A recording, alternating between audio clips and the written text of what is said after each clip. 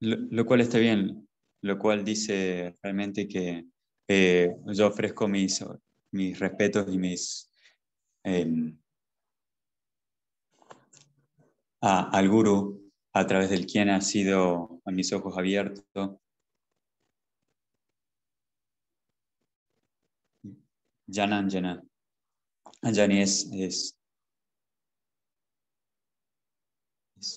un instrumento quirúrgico a través del cual el doctor realiza un tipo de operación, hablando de la vista. Entonces, todo este verso lo conocemos en general. La segunda oración que digo es otra muy hermosa también, la cual tiene tres significados alternativos finales.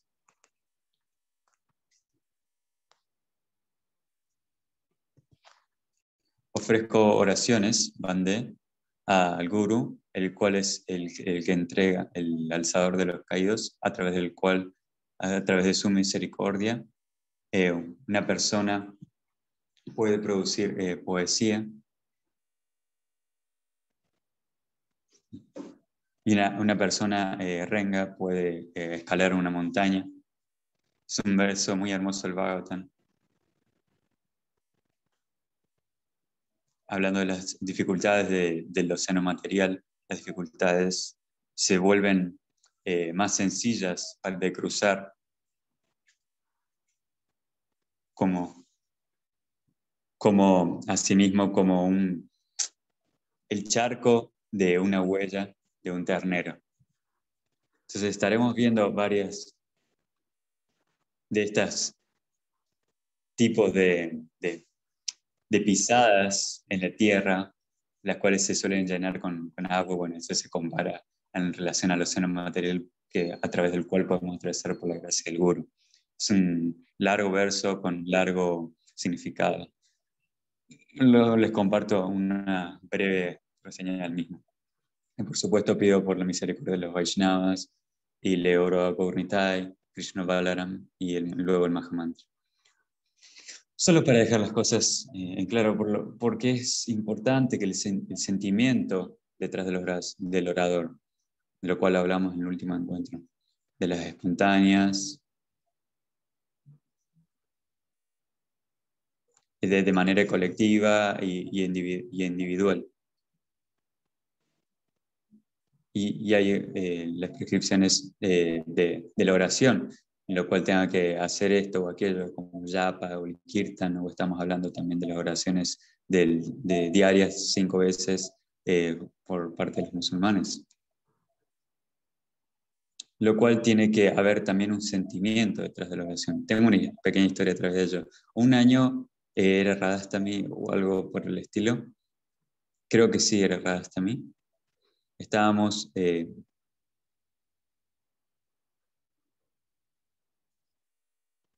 era verano. Y luego de la clase y el kirtan y el festival, eh, estaban en Oregon, dice, y estaba caluroso afuera. Y mi Guru Maharaj estaba hablando sobre Bhagat Harini, o creo que era sobre la ex... estaba hablando con algún discípulo, como de manera relajada y todos, había niños jugando y demás. Entonces, Bumi, nuestra pequeña vaca, era bien pequeña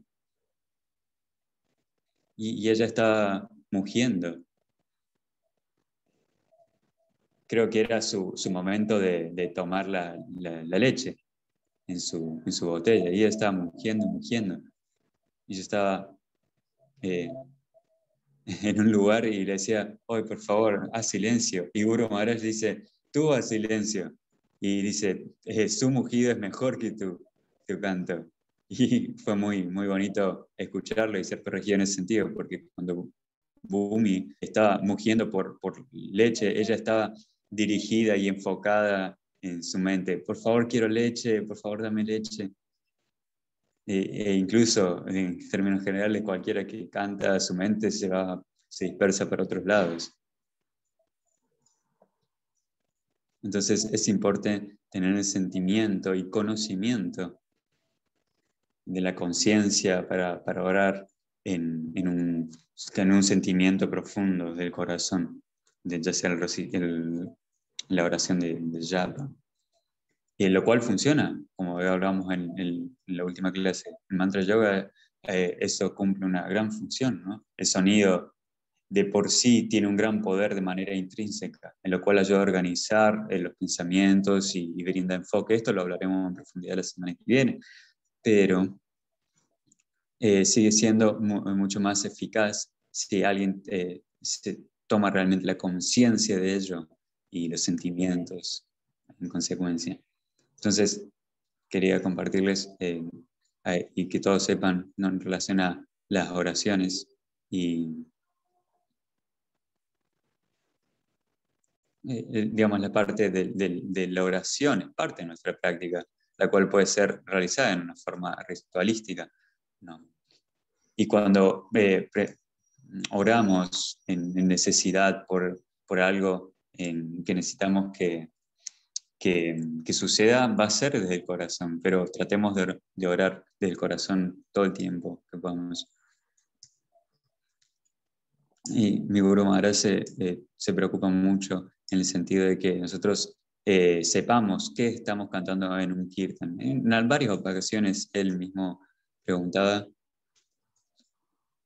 a sus discípulos cuál es tu canción favorita, como un tipo de provocación en un sentido. Y algunos nos decían Vayos Veremana, y él decía, bueno, ¿y qué dice la canción? ¿Sobre qué se trata? Porque él quería hacer el punto en relación a esto. ¿Te gusta como la tonalidad, cómo suenan las sílabas, lo que sea, ¿no? Una especie de sonido en términos generales, o te gusta realmente el significado? Y conmigo personalmente una vez estaba manejando, yendo a un lugar, no recuerdo si estábamos escuchando una canción la cual dice Arman Abdulmati. Dice, él les dice, esa es mi canción favorita. Yo digo, esta es mi canción favorita. Y Guru Maharaj dice, bueno, ¿y qué dice? Y yo, bueno, le compartí qué decía. Y yo en lo personal, en el 99 empecé a estudiar bengalí, de hecho, puntualmente esta canción que también estudiaba, lo cual le hablaré un poquito más luego porque es muy importante en relación a esta canción. Entonces tuve la suerte de conocer la mayor parte de qué era lo que estaba diciendo cuando cantaba el kirtan. Y en lo personal, también compartiendo con ustedes, ya sea que forman parte de la misión o quienes están aquí también, que canten en español o en el lenguaje que sea. De nuevo, ¿no? Yo soy muy tradicional, también me gusta cantar en bengalí, en un acento bengalí, más allá del hecho de que sea de Italia, no cantarlo con un acento italiano, sino más bien conectarme en ese sentido. Pero también aprecio el otro extremo del espectro, ¿no? En el cual se le invita a los devotos que canten en su idioma, ya que esto ayuda también a conectarse con lo que se está diciendo, ¿eh? Y a tomar conciencia de ello y conectar su corazón. Hay una canción en la cual escuché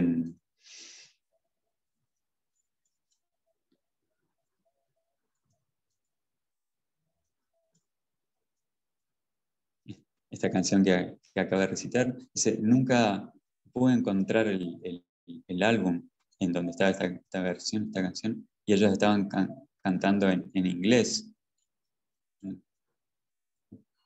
Y en un punto yo lo escuché diciendo, estos sonidos son...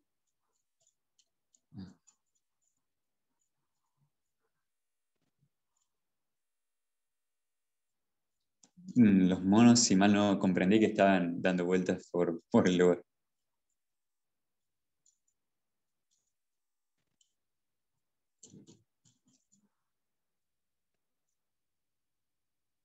En esta parte de la canción lo llamaban a Krishna como el dulce monzón, como una lluvia, una nube cargada de lluvia, ¿no? Y esto también realmente me conectó con ese significado. No. Por ejemplo, Narottam Das Thakur fue un innovador en su estilo de kirtan. La gente lo miraba y diciendo, ¿qué está diciendo? ¿Qué son estas canciones? Bhaktivinoda Thakur o,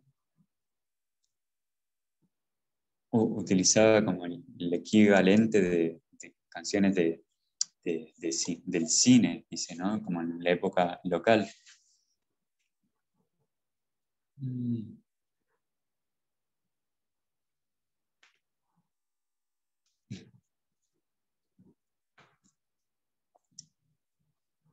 Mm. Y aquí menciona también como la importancia de mantener la esencia de la canción, incluso cuando se hace alguna traducción, para mantener la esencia. Y hablando ahora de una película de un astrólogo que estaba como loco, pero también tiene un aspecto santo,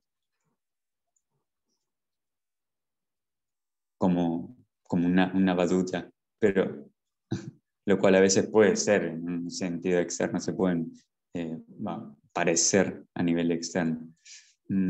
¿A dónde estaba yendo con esto?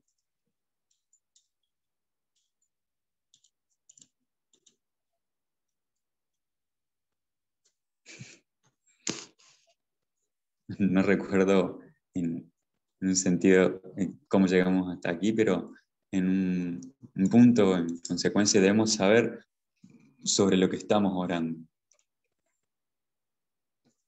Orar en el lenguaje en el cual podamos comprender también.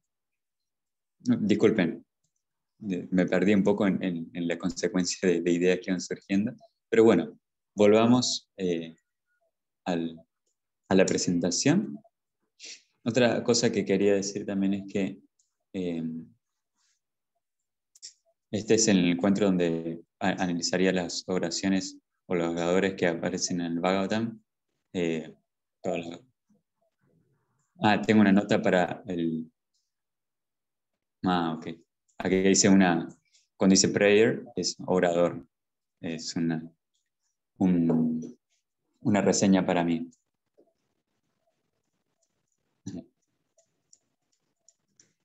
Y se ha hecho un buen trabajo, ya que suelo hablar rápido, considerando lo cual es difícil a veces hacer en traducción, especialmente cuando es acerca de filosofía.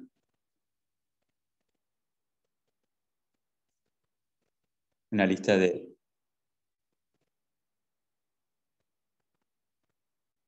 de orador. Mm, no. Para ser honesto, esta lista de oradores en el Bhagavatam, lo he pensado más bien como parte de una presentación a las implicaciones de la oración del orador, y lo cual discutiremos, ya que en la última encuentro decíamos que, que íbamos a tener, nos quedaban 2 encuentros, y yo me estoy guardando las analogías entre los oradores y la meditación, ya que lo desarrollaremos más en el último encuentro. Pero bueno, aquí estamos.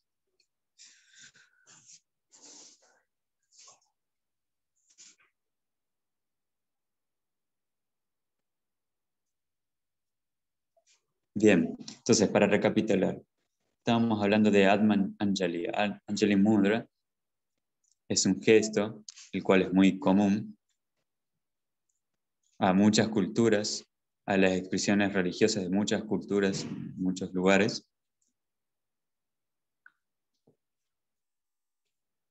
Un poco de agua para mi interior, para mi garganta. Hablábamos de cómo este gesto significa lo masculino y lo femenino, lo positivo y lo negativo, la dualidad del mundo. Vamos a tomar en el sentido de un positivo y negativo, ya que en un sentido electromagnético da la idea de cómo se cancelan entre ellos, ¿no? Hay como un balance, un equilibrio cuando se juntan. Hay un balance. Entonces nos centramos en nosotros mismos, encontramos un equilibrio. También mencionado en ello, El pulgar corresponde al cerebro, los ojos, el índice, el mayor, los ojos, las manos, el anular y el meñique de los pies. Entonces, de esta manera nos silenciamos. ¿Algún micrófono se ha activado por ahí? Bien, de todas formas, disculpen por el... Pensé que alguien quería intervenir o comentar algo y también me asustó un poco. Entonces, silenciamos nuestros sentidos, cerramos nuestros ojos, lo cual también ayuda. Entonces, nos centramos en nosotros mismos y estamos conscientes de quiénes somos, dónde estamos y qué estamos haciendo.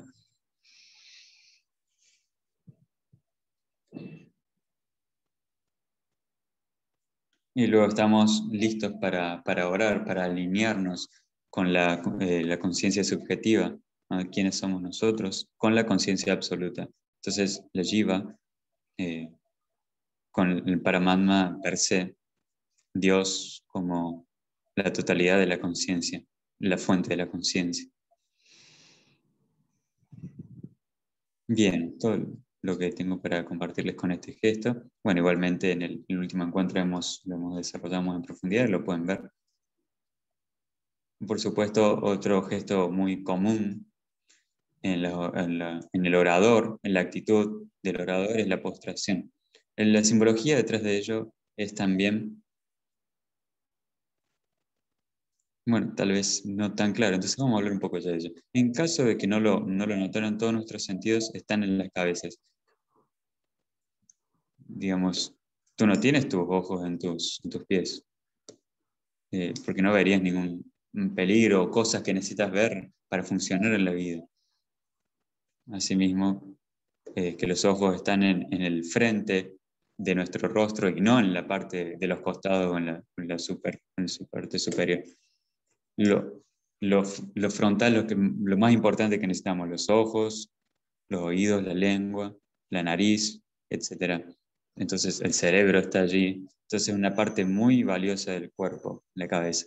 Entonces tocamos con la parte más importante de nuestro cuerpo hacia el suelo, donde están los pies. Y los pies son, tú sabes, esos se ensucian. Ellos ayudan a mover el cuerpo.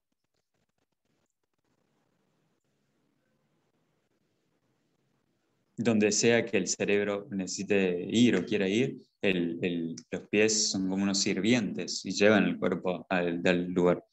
Y se suelen ensuciar también. Entonces la simbología de ello es que nosotros tocamos con la parte más elevada e importante de nuestro cuerpo, la ponemos en el mismo nivel que de los pies, como de un santo o Dios.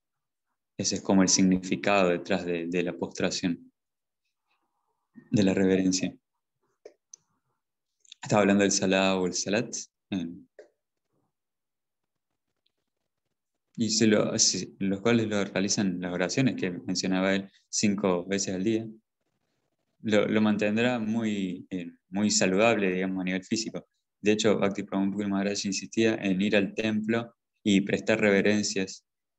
Y no recuerdo bien en qué ocasión, pero eran unos discípulos eh, eh, que mencionaba que él se preocupaba mucho de ello, lo cual siempre es un buen ejercicio.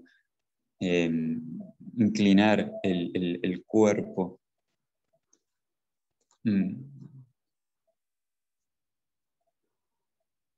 Entonces, buscando que la mente también se alinee y en relación con el cuerpo, todo siguiendo esta intención. Pero incluso en un nivel físico, desde un punto de vista físico a nivel material, te mantendrás saludable. Entonces, postrarse 5 veces al día, como los musulmanes, o cualquier momento que estés en el templo, mis piernas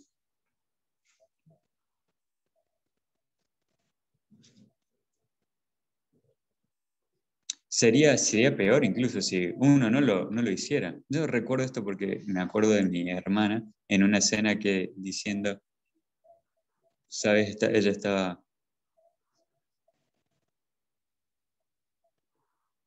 como hablando de diferentes a religiones.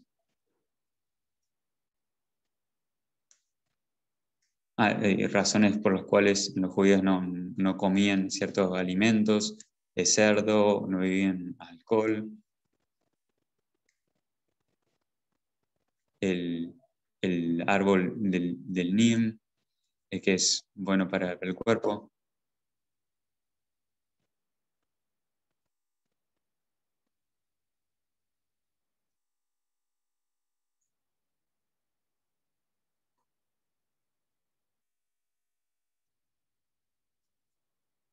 Entonces, de algunas prácticas espirituales que son elevadas, se conectan con el mundo material, ayudan mucho en distintos niveles. Lo cual también, no solo a nivel físico, hablando de las postraciones, sino a nivel psíquico. El Bhagavad Gita, cuando se habla de las naturalezas demoníacas, hoy he vencido a este enemigo y mañana venceré al otro. Como lo contrario, en el sentido de orar 5 veces al día. Entonces, cambia, ¿no? En un sentido hacia el otro. Reverse, revierte, mejor dicho, la espiral, como poníamos el ejemplo en la clase pasada. La espiral de nuestra conciencia, la divina pareja en nuestro corazón es Aham y Mama, yo y mío. Entonces, eso es lo único que nos preocupamos y queremos que todo el mundo, vemos todo el mundo en relación al yo. Entonces hablamos de que cómo esto se reduce a un cero, lo cual es no realidad. Pero de hecho nuestro perro Bima murió el final de julio. Yo recuerdo cuando nosotros íbamos a buscar leche, a ella llevaba un balde vacío para poder buscarlo. Y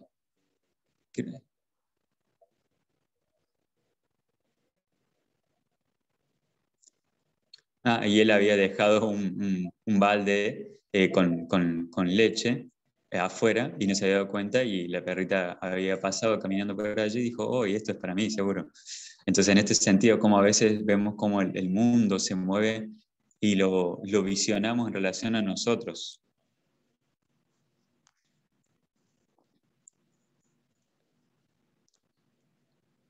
Entonces, cambiando la visión, es como todo lo que experiencia uno es también parte del todo.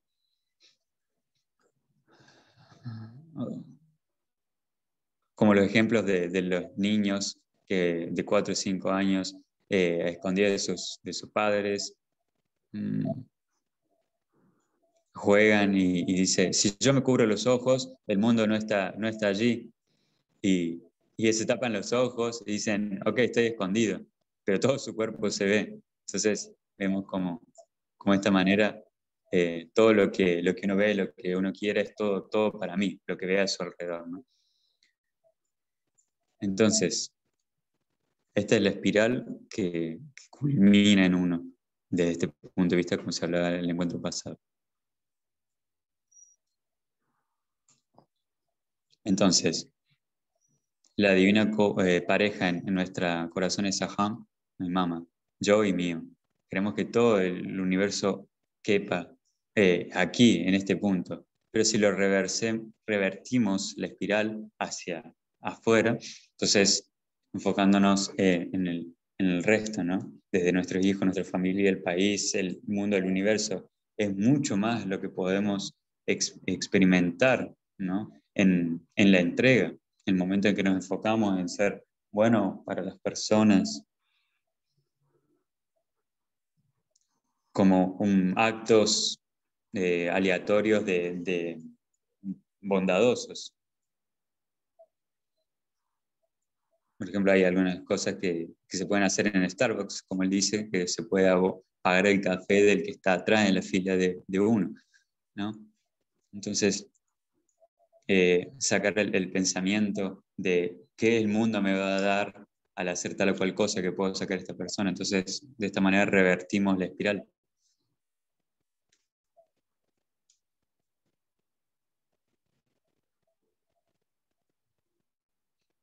Entonces, el espiral se empieza a enfocar más hacia un punto y y llegando a la divina pareja, Krishna Balaram, o como, como sea. Entonces, principalmente lo que es querido a Dios, saliendo así del yo y el mío. Entonces, el orador es así, ¿no? Revierte la espiral de la conciencia.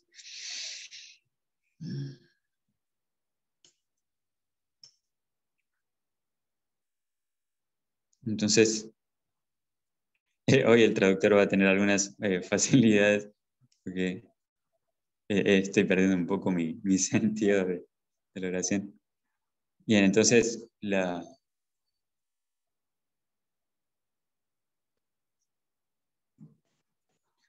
volviendo a las reverencias.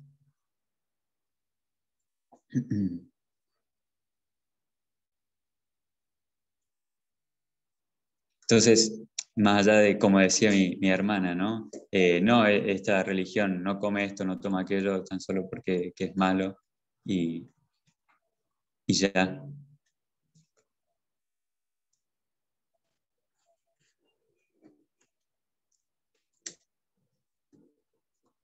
Como a nivel general o social, no comer esto, no tomar aquello para mantener a la población o a la comunidad saludable. No, hay algún sentido más profundo. Entonces, ok, eh, arrodillándose también es una expresión, una actitud de la oración. No se realiza mucho en nuestra cultura, pero podemos ver esto, como decía antes, en términos yoicos, es como el cuerpo, ¿no? Tiene el tronco, los chakras comienzan desde el sacro, comienza a llegar hasta la parte de la coronilla, a través de estos campos, los cuales sucede a partir del chakra Sahasrara, se expande hacia afuera y se conecta con el primer chakra. Entonces, las piernas son como una extensión del cuerpo para cuidar toda esta serie de órganos y toda esta máquina que está sucediendo en el cerebro, la digestión. Las piernas simplemente mueven este cuerpo a donde necesite ir. Entonces, para quebrar o para poder arrodillarse o postrándose en el suelo. Ah, ¿alguna vez han probado, por ejemplo, caminar con las rodillas? No es muy sencillo. Mi madre, por ejemplo, en 37, cuando dice mi madre, dice cuando iba al colegio y los se portaban mal, los hacían arrodillarse, creo que en maíz, eh, y por un tiempo, si bien no es algo torturable, pero dolía mucho luego de un tiempo. Entonces, el arrodillarse es una forma de cambiar el sentido, ¿no? Las piernas me llevan a donde quiero, a donde yo quiero. Entonces, como postrándose en las rodillas, arrodillándose, es una manera de tomar conciencia de que hay un poder más elevado. Y yo como que doblo mis piernas y me apoyo sobre mis rodillas, buscando vincularme y relacionarme con esta fuente más elevada, de lo cual sucede dentro de la oración y se comienza a mover una energía también emocional. Eh, disculpen, dice mi cabeza me duele un poco nuevamente.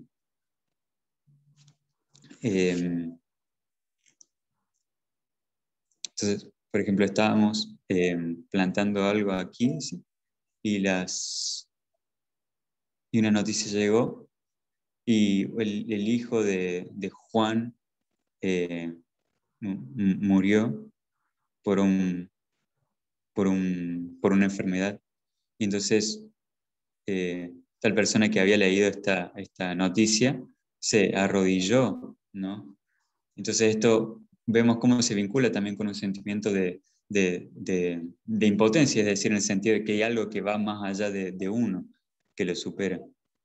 Entonces hablamos de la actitud, de cómo la oración puede provenir del miedo, del regocijo o de la necesidad, del miedo. Entonces, el arrodillarse representa todo esto que mencionaba. Orar con las palmas hacia arriba, algo muy de los musulmanes. No sé si de judíos también. Lo menciono porque recuerdo en mi infancia, cuando dentro de la práctica del cristianismo se pedía cómo orar, no recuerdo si hacían con las manos hacia arriba o las manos juntas. Cuando yo en Estambul,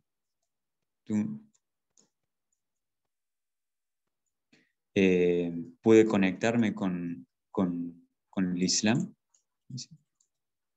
y tengo muchos buenos recuerdos de ellos. Se llamaban entre sí hermanos y bueno, varias cosas lindas que hay de ellos, más allá de la mala propaganda que se suele hacer por parte de ellos hacia ellos. Entonces, esta oración es bastante complicada porque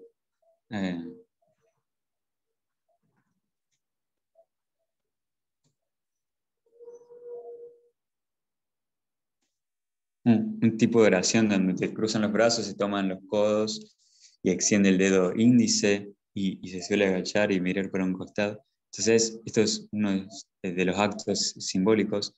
Por ejemplo, otro de los cuales, cuando se inclina casi como 90 grados, donde pone a la altura del corazón con el cerebro. Entonces, eso es algo en lo cual también podemos pensar cuando hacemos pranayama en el suelo o ponemos nuestra cabeza más bajo que nuestro corazón, como dice mi Guru Maharaj, debemos utilizar el corazón para suavizar la cabeza. Narasimha Maharaj dice que está involucrado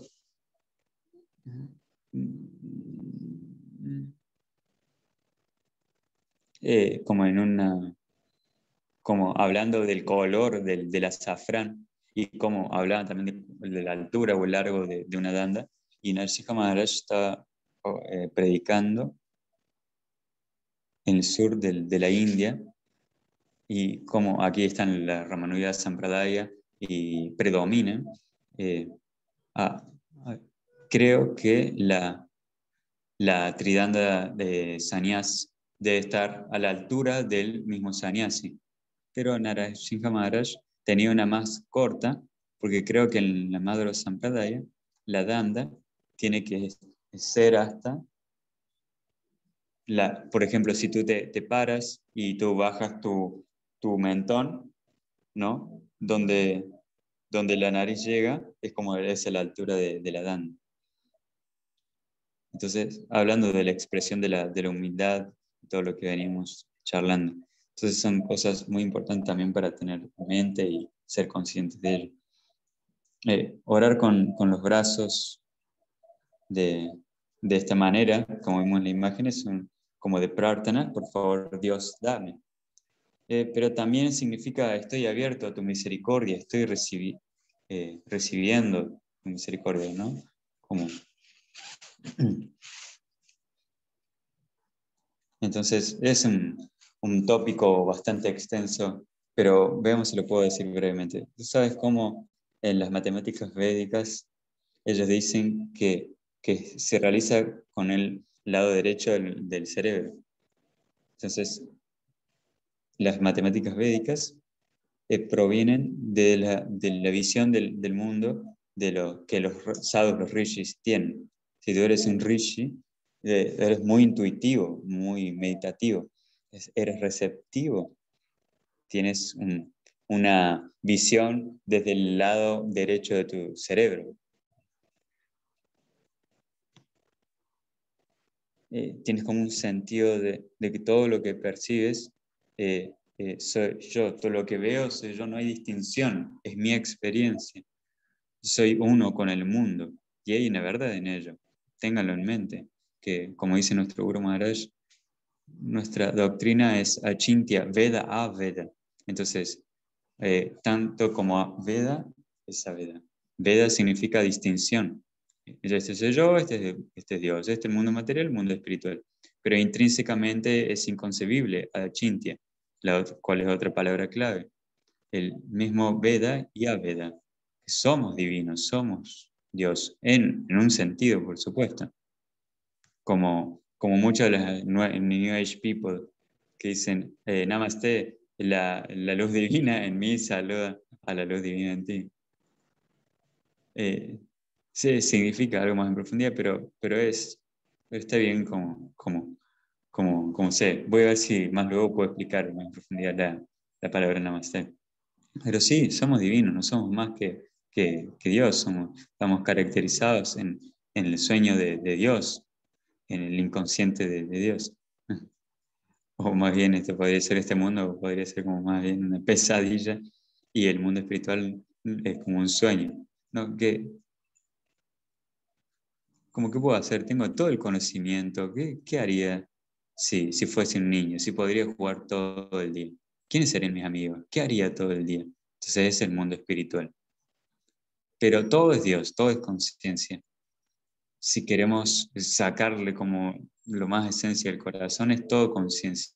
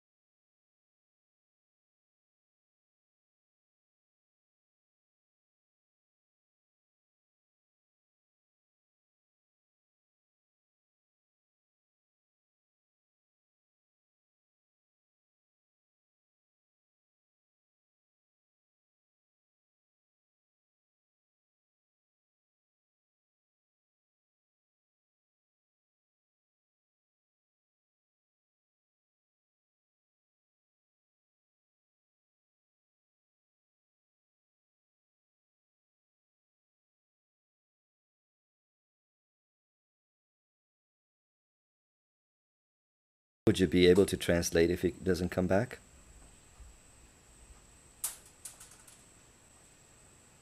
Okay.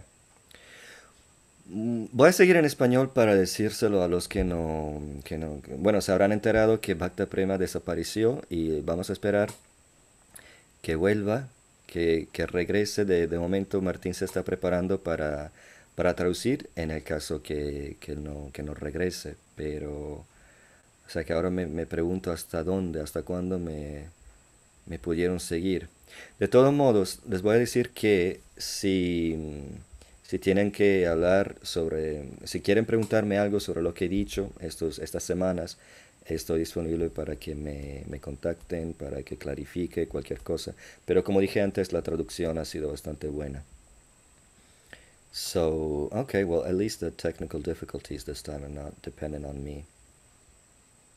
We're waiting for Martin to take his headphones and I guess I should enable him as a translator.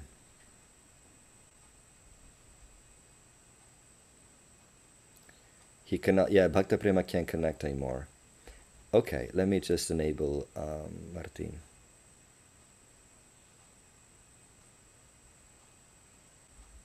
Oh, you're back? Okay, no, see, he came before it was through the phone, or let me find you again.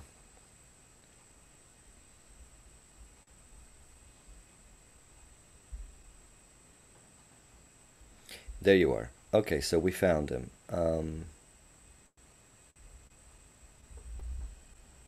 Okay, I'm gonna unshare this because it's only confusing me. Okay.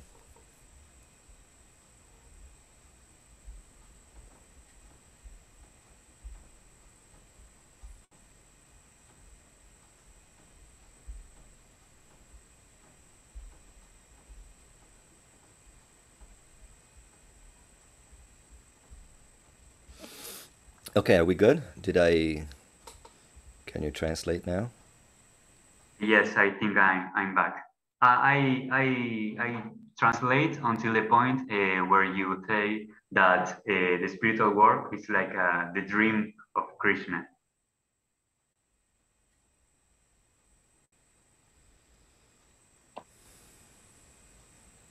Can you tell me in the chat or by...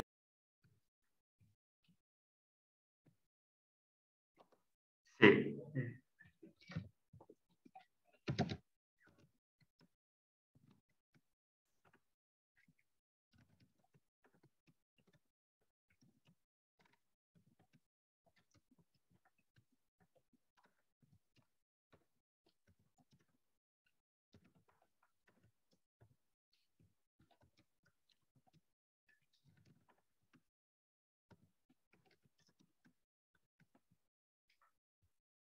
Cuando digo que lo bueno es y malo, no digo que lo bueno tenga que ser simplemente bueno o lo malo es malo.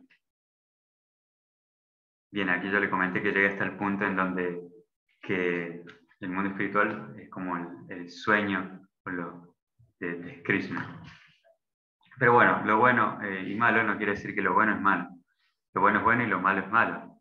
Lo femenino y masculino quiere decir que hay dualidades. Por ejemplo, donde yin y el yang, donde hay una parte blanca y negra, pero en lo negro hay un punto blanco y en lo blanco hay un punto negro. Entonces, no me voy a profundizar en ese símbolo, pero una actitud femenina requiere como comprender a Dios como el principio masculino, el purusha. Como yo decía, ¿no? El absoluto no es masculino ni femenino, pero en términos generales, una actitud del lado derecho del cerebro. Ok, desde la psicología no se habla que el lado derecho o izquierdo, pero vamos a volver a este ejemplo porque me ayuda a marcar mi punto.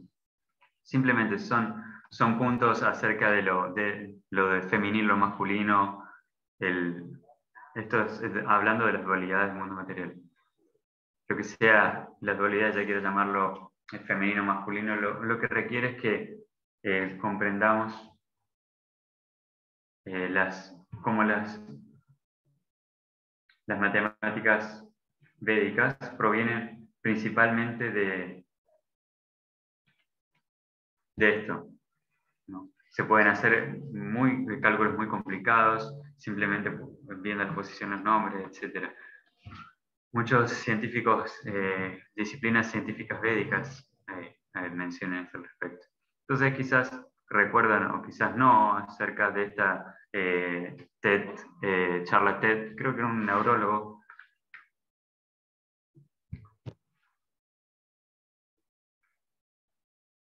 No recuerdo qué le había pasado, pero tenía una parte del cerebro que no funcionaba. Entonces ella quería llamar al trabajo y no podía, no podía marcar ningún número porque no tenía ningún sentido los números para ella. Entonces, como ella no podía llamar, y eventualmente copió el mismo número que vio en su tarjeta de negocios y pudo llamar al trabajo y dice, creo que tengo como una pérdida o un stroke, creo que como un derrame cerebral o algo por el estilo. Entonces, y ella dijo algo que no recuerdo bien cómo dijo, pero realmente me impactó, por el hecho de que solo podía tener la visión de su lado derecho del cerebro. Todo lo que ella veía, experimentaba, ella era lo que ella experimentaba. Y eso es una cosa muy profunda desde nuestro punto de vista y análisis de la conciencia y la materia. La conciencia esta energía, esta experiencia de la energía y poder sentir, ok, por ejemplo, quiero hacer esto, vamos a ver qué sucede, ¿no? es como una relación entre la acción y lo que, ¿qué pasa si hago esto? ¿Qué pasa si hago aquello? Entonces, en relación a la materia, en relación al espíritu. Solo la conciencia expresándose a sí misma y experimentándose a sí misma.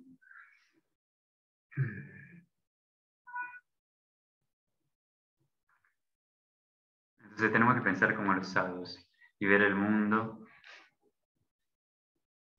de todas formas, ¿no? Es cierto, somos como la divina pareja, como yo decía, ¿no? En el sentido de que hay infinidad de universos. No significa necesariamente que hay infinidad de universos llenas de personas y en que cada uno de ellos hay una versión de nosotros. El mundo material es como un holograma. Es como Star Trek, si lo han visto alguna vez. Como este cuarto es como una parte material, ¿no? De que dice que la energía material existe. No hay energía. Solo hay energía. ¿No? A veces funciona como espiritual, a veces funciona como material. Entonces, la energía material es de las cosas tangibles, lo cual se produce cuando entra en contacto con la conciencia y puede causarnos cosas si estás en una habitación, lo cual es holográfico, lo cual son frecuencias y vibraciones.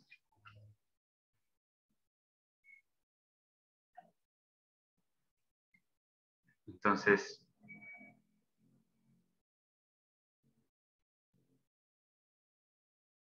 me está costando mantener la línea de mis pensamientos.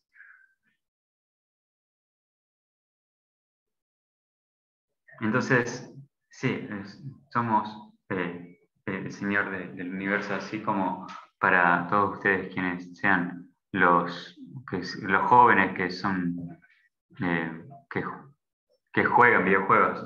Yo no conozco mucho al respecto, yo lo último que jugué fue el Pac-Man, pero creo que Bowner Ryan podría entenderme un poco más, pero en el sentido en que yo percibo los juegos, que todos estamos en el mismo cuarto, como Minecraft, por ejemplo, es un nombre de un juego.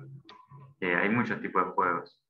Yo veo un juego en la computadora y veo el mismo mundo desde mi punto de vista. Y otra persona podría estar en el mismo juego.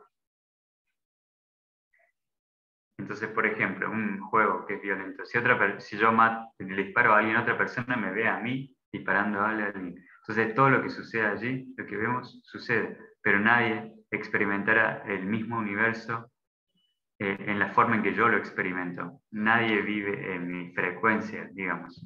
Sí, si un árbol se cae en el bosque, todos podrán escuchar y ver que se cayó y todos podrán decir, un árbol se cayó en el bosque.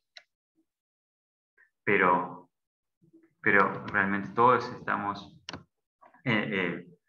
con una pequeña diferencia en la misma de la frecuencia, en la sintonía de este mundo.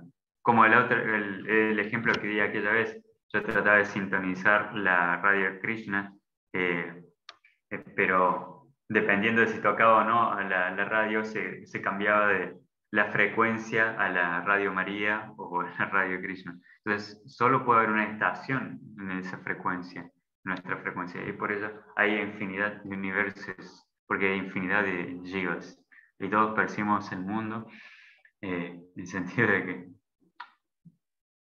ok, vamos desde el concepto básico. Hay conciencia y está esta burbuja. Así como la Paramatma es el alma del universo, donde todos estamos viviendo y funcionando, también somos el alma del universo en el cual únicamente percibimos, creamos, vivimos. ¿Cómo ello se relaciona con la oración, con las manos hacia arriba? Entonces recibimos la misericordia. Sí, ser receptivo, desde este aspecto femenino. ya que Dios es el dador, el cual entra en tu corazón. El masculino, femenino, también tiene que ver con conquistación y conquista y ser conquistado.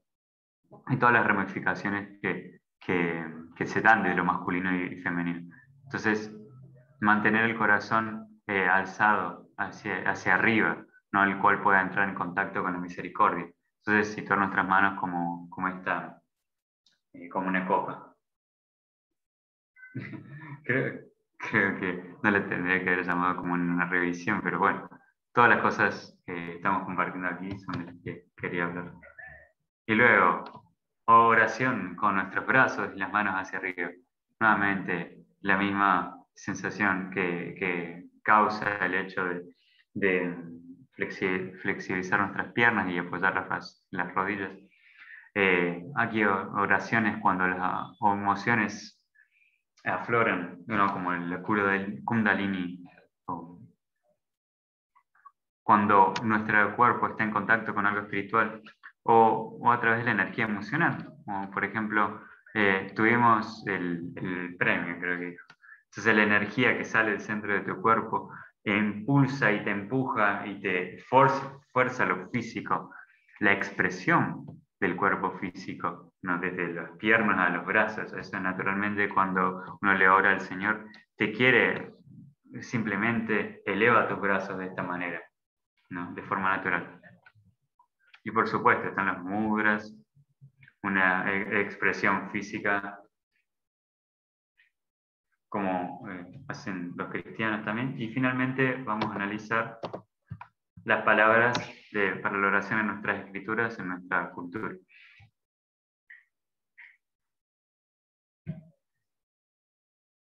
Encontramos todo esto en el Bhakti Rasamrita Sindhu, en la segunda ola, comenzando del verso de 100 y algo. Entonces, kirtan significa dar fama. Entonces, cuando le oras a alguien, le oras su gloria. Kirtan significa glorificación.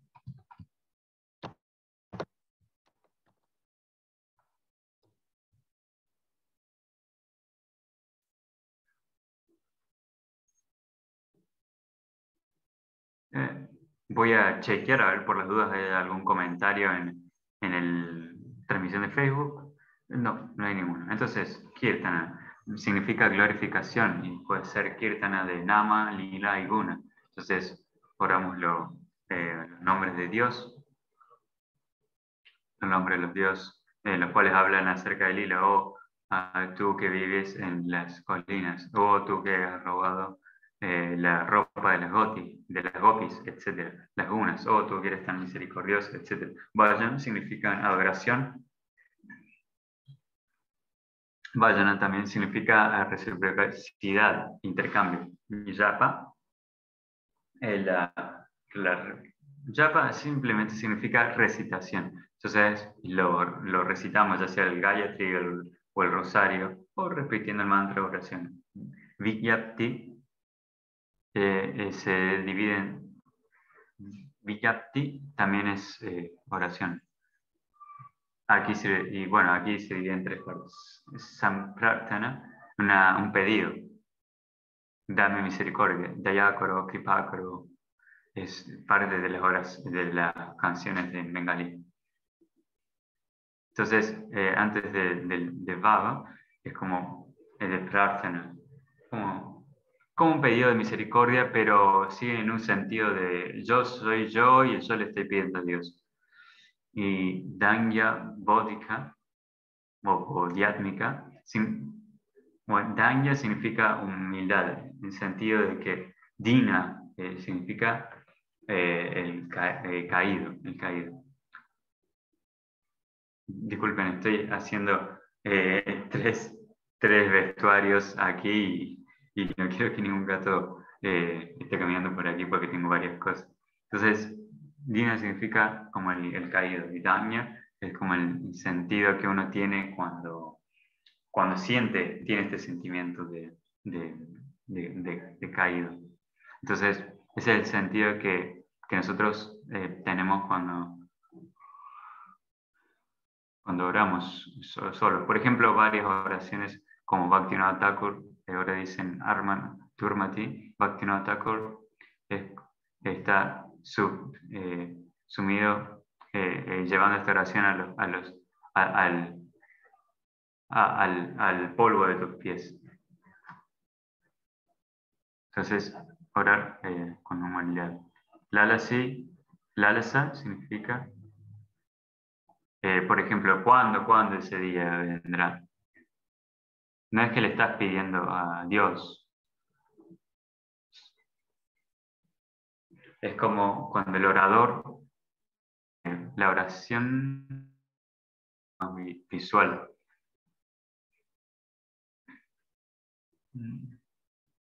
No es como la visión de traer al futuro al presente, lo cual puede ser en un sentido devocional, ¿no? Como se suele manifestar esto, ¿no? Alguien que dice, yo soy millonario, por ejemplo.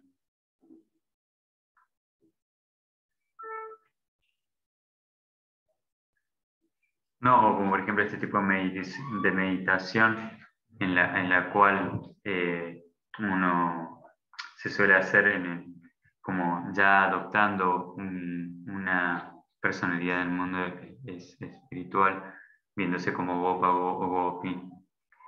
Entonces, es como decir cuándo, la palabra cuándo, ¿no? Cuándo sea cuándo esto pasará. Luego, si es Totra, se encuentra en las escrituras y se recita para la purificación del habla. Como por ejemplo, es Sri Vishnu Sahasranam Stotra, los 100 nombres de Vishnu. El sutra está compuesto por devotos, a alguien que tiene una emoción y compone la oración. La canción que yo escribí para Guru Maharaj se llama Srimad Tripurari Swami Charanam Bodhastava. La oración a los pies del loto de Sri Tripurari Maharaj. Entonces, Stava es Stava vendría a ser esta composición que él hizo, y Stotra es una composición que ya se encuentra en las escrituras. Bueno, en otras palabras, son mantra. Bueno, ya conocemos mantra. Mantra, man, mente, tra, proviene de trayate, que libera la mente a través del espectrum de la experiencia humana y lo lleva a lo más elevado de las funciones de la mente para enfocarse en el aspecto espiritual. Por supuesto, hay todo tipo de mantras, ¿no? Ashtaka proviene Ashta significa 8. Entonces, una composición de 8 versos, por ejemplo, Damara Astakam, Guru Ashtakam. Por favor, no lo llamen, la oración es samsara, ¿no? Samsara es la rueda del mundo material de lo que hablamos, ¿no? El negativo y el positivo persiguiéndose, no, se llama Guru Ashtakam. La Ashtakam en glorificación del Guru. Vandana significa el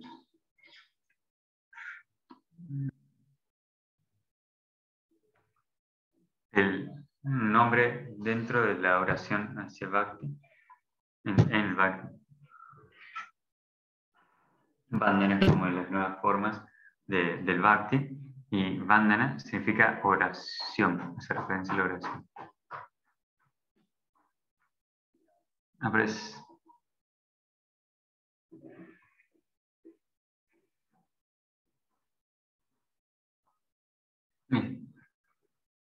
Esto que recitó es: yo ofrezco mis oraciones. En sánscrito es bandeham, etcétera, etcétera. Es como el mismo verbo. Yo ofrezco oración, mis oraciones. Están muchas de nuestras oraciones. Pranati es como Narashinha Pranati, Tulsi Pranati, y Nivedana como un pedido y una declaración de sumisión. Es como: esto es lo que soy, esto es lo que te ofrezco. Es como interesante como en inglés uno dice, entonces uno pide algo pero se está entregando ello. Submit. Nuevamente en la canción de Guru Maharaj,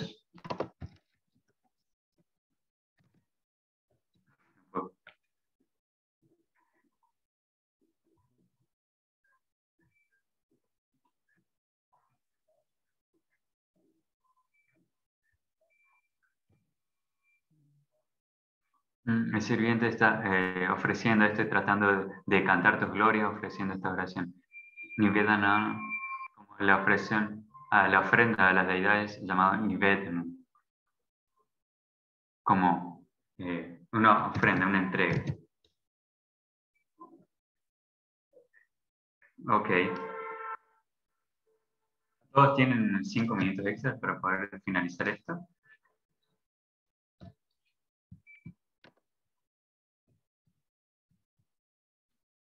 ¿Qué otro análisis? De 10 tipos de...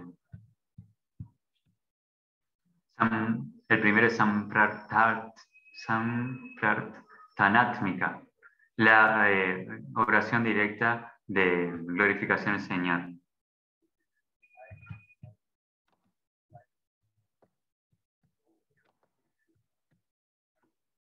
Manashiksha es como darle instrucciones a tu mente, como vaya, manam, o mente.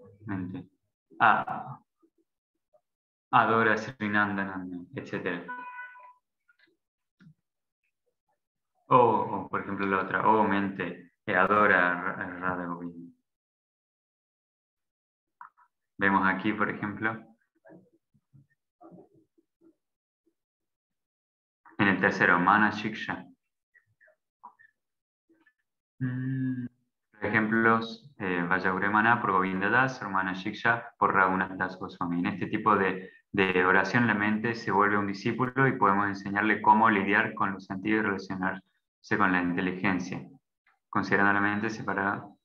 Bueno, pasando al 4, Vila Pátmica, los niveles de la suprema alimentación.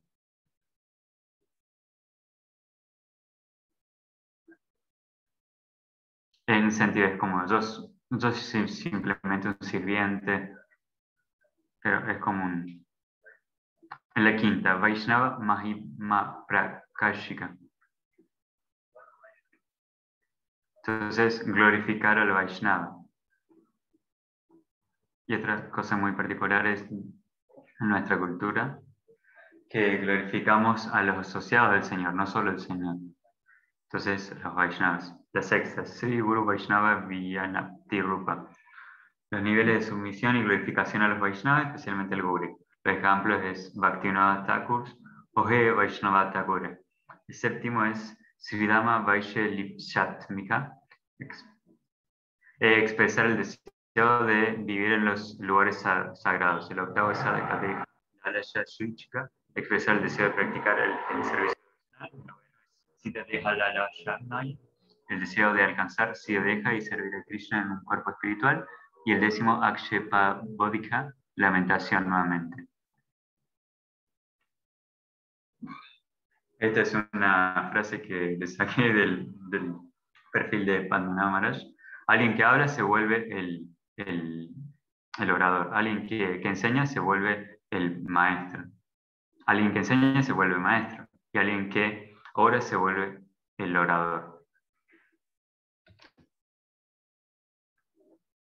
Les dejo como una especie de tarea el hecho de decirme qué pasa cuando dos naciones, cuando dos naciones cristianas le oran a Dios para ganar la guerra, pero solo una de ellas gana.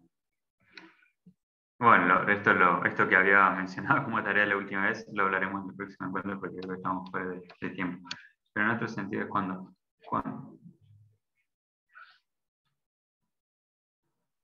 la oración es para el orador, afecta a quien ora. Y la importancia de conocer y el sentimiento, cómo afecta y a quién está dirigido. Y yo, de hecho, el hecho de cómo oramos, para qué oramos, con qué sentido, con qué objetivo.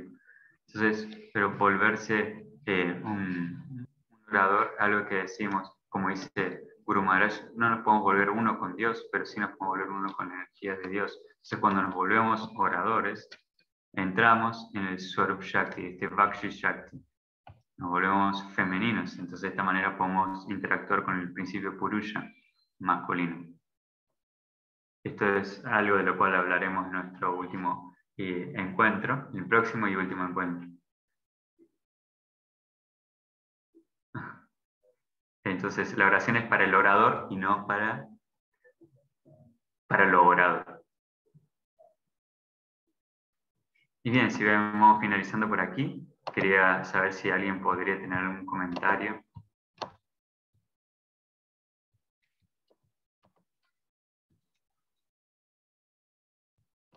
Voy a sacar aquí, así que puedo ver el chat.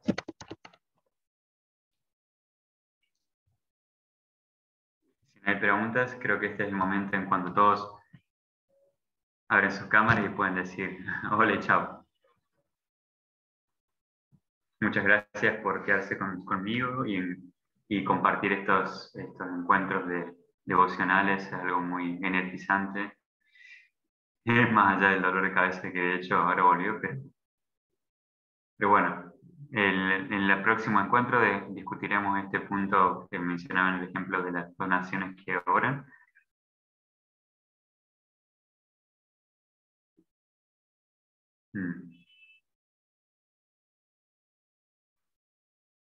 Entonces, voy a continuar realizando aquí los trajes para el día de la aparición de Valeram. Y bueno, eso es todo. Espero encontrarlos el próximo martes. Muchas gracias a todos y todos están en mis oraciones. Ya.